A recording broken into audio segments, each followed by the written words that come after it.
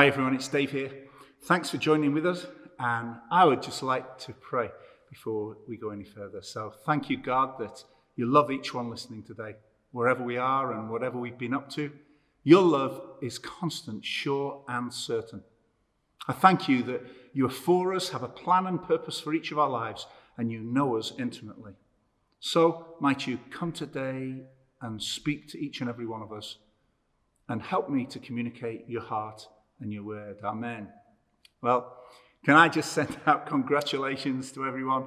We've made it to the end of January and there's only 327 days left till Christmas. Quite frankly, so many of you out there, you deserve a medal. Those who are homeschooling, self-isolating, if you're working in the NHS, if you're one of the key workers keeping the country going, we appreciate everything you're doing.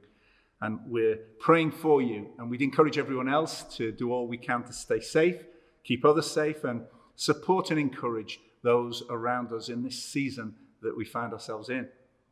They might be challenging days we're living in, but I've loved hearing about the wave of creativity that lockdown has birthed, especially amongst the young teens in the nation.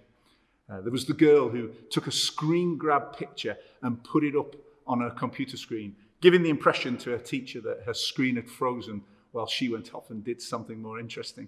And then there was the boy who downloaded an app that made his voice all distort, so the teacher didn't involve him in any class discussions. And of course, this week, there was the young boy who went viral, didn't he, when he changed his name on his Zoom class call to Reconnecting. The problem was he spelt reconnecting wrong, so got found out by the teacher. Now, I'm not encouraging all those kind of things, but did make me smile, and laughter's a good medicine. In the last few weeks in particular, there's been three thoughts that have been with me so strongly, and I just can't shake them off, so I'm going to share them with the church. It won't take long, so stay with me. They're about our race of faith, our God of hope, and our life in the power of the Spirit. The first verse that we're going to look at is in 1 Corinthians 9 and verse 24. I'm reading from the NASB, where Paul writes, "Do you not know that those who run in a race all run, but one receives the prize?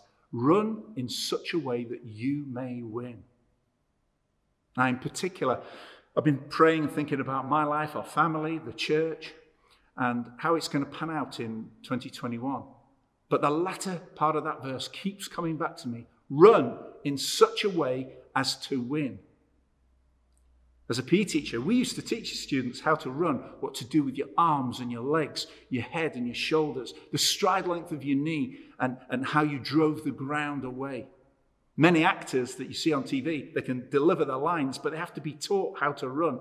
It'd be a bit silly if Wonder Woman or James Bond started running like Big Bird with arms flapping everywhere. There is a way to run efficiently, effectively, and at speed. And you know, there is a way that we can run our race of faith. I appreciate that the sporting analogy doesn't work for everybody, but when Paul wrote to the Corinthian church, they understood this picture, this illustration. You see, they had an Olympic-style games that were run every 2 years, where running featured strongly. Everyone would be able to visualize that honed athlete pressing forwards towards the finishing line. They could relate it to their faith, and I feel we need to ask ourselves, are we running our race in such a way as to win, or are we just bumbling along in some kind of fun run? What will it take for each of us to run our race of faith this year? For God's great call is still there to go and make disciples, share his life and love. God's radiant and brilliant church needs to be seen in the nations, and no pandemic's going to stop that. It was time for me to consider, how am I doing in my daily disciplines of life?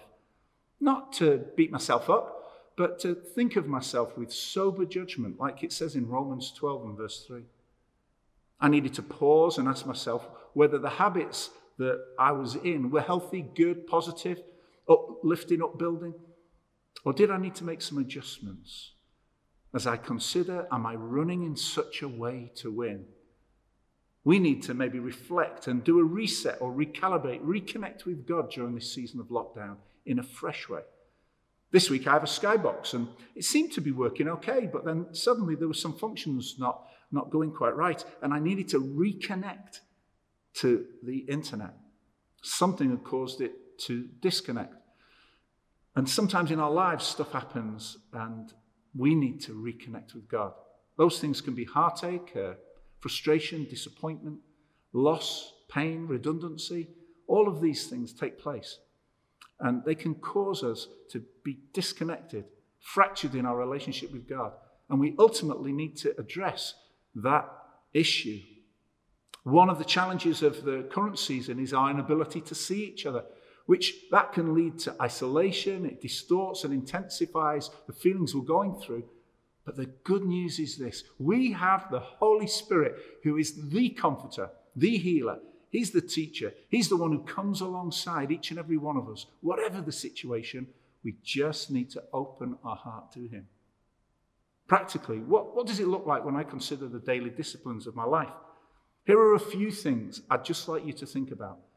Ask yourself some questions about your race of faith. How is your time in the Word? Maybe we just need to sort a better time for us where we can get into God's Word.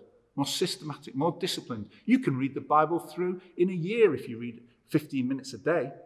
I've decided that one of my goals is going to be using the Bible in 1 Year app. It's a free app from Nicky Gumbel. I'm going to see if I can read the Bible through in a year. 1 month down, 11 to go. But if that's too overwhelming for you to think about, why don't you just start by doing Matthew in a month or a proverb a day? One thing's for sure, if we are to run in such a way as to win, we need to get the Word of God inside of us. For faith comes by hearing, and hearing by the Word of God. Jesus, in what is known as the Sermon on the Mount, in Matthew chapter 6, talks about 3 dynamics. And he says, when you give, when you fast, and when you pray. So let's just ask ourselves a question. How are we doing in our giving, praying, and fasting? What an opportunity we have in 2021 for us all to run in such a way as to win. Let's be those who sow and give like never before. Let's be brave and courageous and take a step out in faith as we tithe and bring our offerings. Let's make sure that we are honoring the Lord with our money. But you know what? How about our time and our talents? What am I doing in life now that maybe is a little too self-centered? Maybe it's time to make some adjustments, change focus, and start stirring the pot of faith in our life. This coming month gives us a great opportunity in our church family to set aside some additional time to fast and pray. We've got a month where we're looking to press into God. Now, I'm sure we'll pray for the nation's governments, for the whole COVID situation, for the lost, for the needy. But the primary reason to call this month of prayer is to know him and to seek his face. We'd love to see 2 or 3 people a day, maybe more, throughout the month, signing up and giving some additional time to fast, to pray, to praise, to press into God's presence. And you can sign up for any of those days on the easy link that's found on our church website. But whether you're in the church family here or not, why not take a step out in faith? Fast to the measure you're able. And we know that God's word is true, that the promise of God in Jeremiah 29:13 is that when you seek God, you will find him when you seek him with all your heart. Maybe this month is a little bit less TV and screen time and a bit more pressing into God time. Put a praise song on from YouTube or a CD. Listen to what God has to say to you. Go for a walk. Maybe go for a walk with each other. After all, we are allowed to go for a walk with somebody else, socially distanced. Let's be those that look on what we can do rather than fixate on what we can't. As we consider running our race of faith, let's take practical steps, because most of us improve by small increments that are repeated. The example is, don't try and lose a stone of weight in 2 weeks. How about just lose 2 pounds and keep it off? Maybe start reading the Bible in little portions, little chunks. Be realistic, but fueled by faith. In our life of faith, we might not have even talked to anybody about Jesus, but use Facebook and the internet and text and WhatsApp to let friends and family know you're praying for them. Take a little step of faith and be amazed what God can do with that. As our dear friend and evangelist Arne Skargen says, give the Holy Spirit something to work with. God loves to see it when we respond wholeheartedly, not half-hearted and lukewarm. Let's, in these days, Be a people who run in such a way as to win. 3 weeks ago, I was having a word about hope. It's centered around those two great scriptures in Jeremiah 29:11, where God says, I know the plans I have for you, plans to prosper you, not to harm you, plans to give you a hope and a future. And Paul, writing in Romans 15:13, says, may the God of hope fill you with all joy and peace as you trust in him, so that you may overflow with hope by the power of the Holy Spirit. We have a number of people who videoed themselves talking about their hopes for the year. Maybe we'll show them some other time. But Roger Aubrey, a friend and Ephesians 4 teacher from Cardiff, sent us a word on hope, and wow, it was great. We needed to put it out. Have another listen to Roger through our website, and you'll be strengthened. Your faith and hope will rise in your heart. Remember, his biblical definition of hope is this. It is the unwavering expectation of eventual good. The certain, confident, and unwavering expectation of eventual good.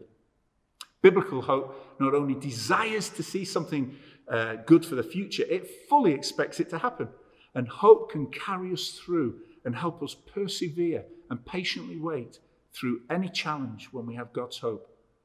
David said, we will see the goodness of God in the land of the living. And we, as believers, can have a hope, like the great hymn says, that is steadfast and certain. How are you doing in your hope today? If it's a struggle, if you find yourself wavering, do something positive. Will you listen to Roger again? He who promised is faithful.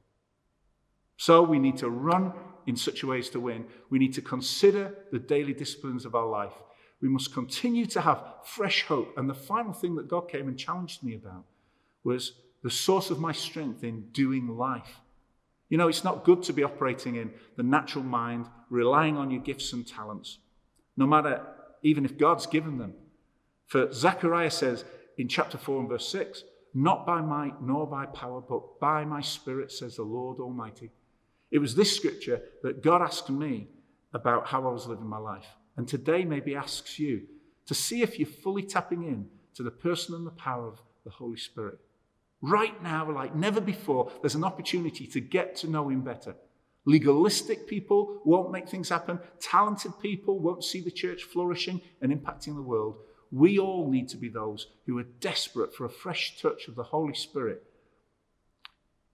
Living life by the power of the Spirit is so crucial. Jesus said, John 7, verse 37, let anyone who is thirsty come to me and drink. And later, he spoke to the people and said, your Father in heaven will give the Holy Spirit to those who ask him. Now we need to be those who come thirsty and ask the Spirit of the living God to fall afresh on us. If we're going to run our race of faith in such a way as to win, we need to be filled afresh with the Holy Spirit. Ask yourself, why would you ever settle for anything less than God has promised? For Jesus promised the disciples that Spirit would come and they would be his witnesses all over the world. And that promise to them holds good for us today.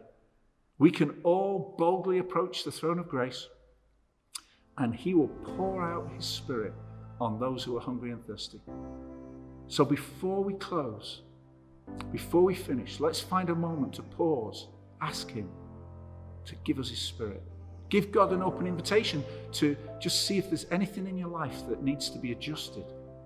And then you can start taking steps of faith. Run in such a way as to win. Know the God of hope filling your life, and experience the power of his Holy Spirit constantly filling you in these days ahead.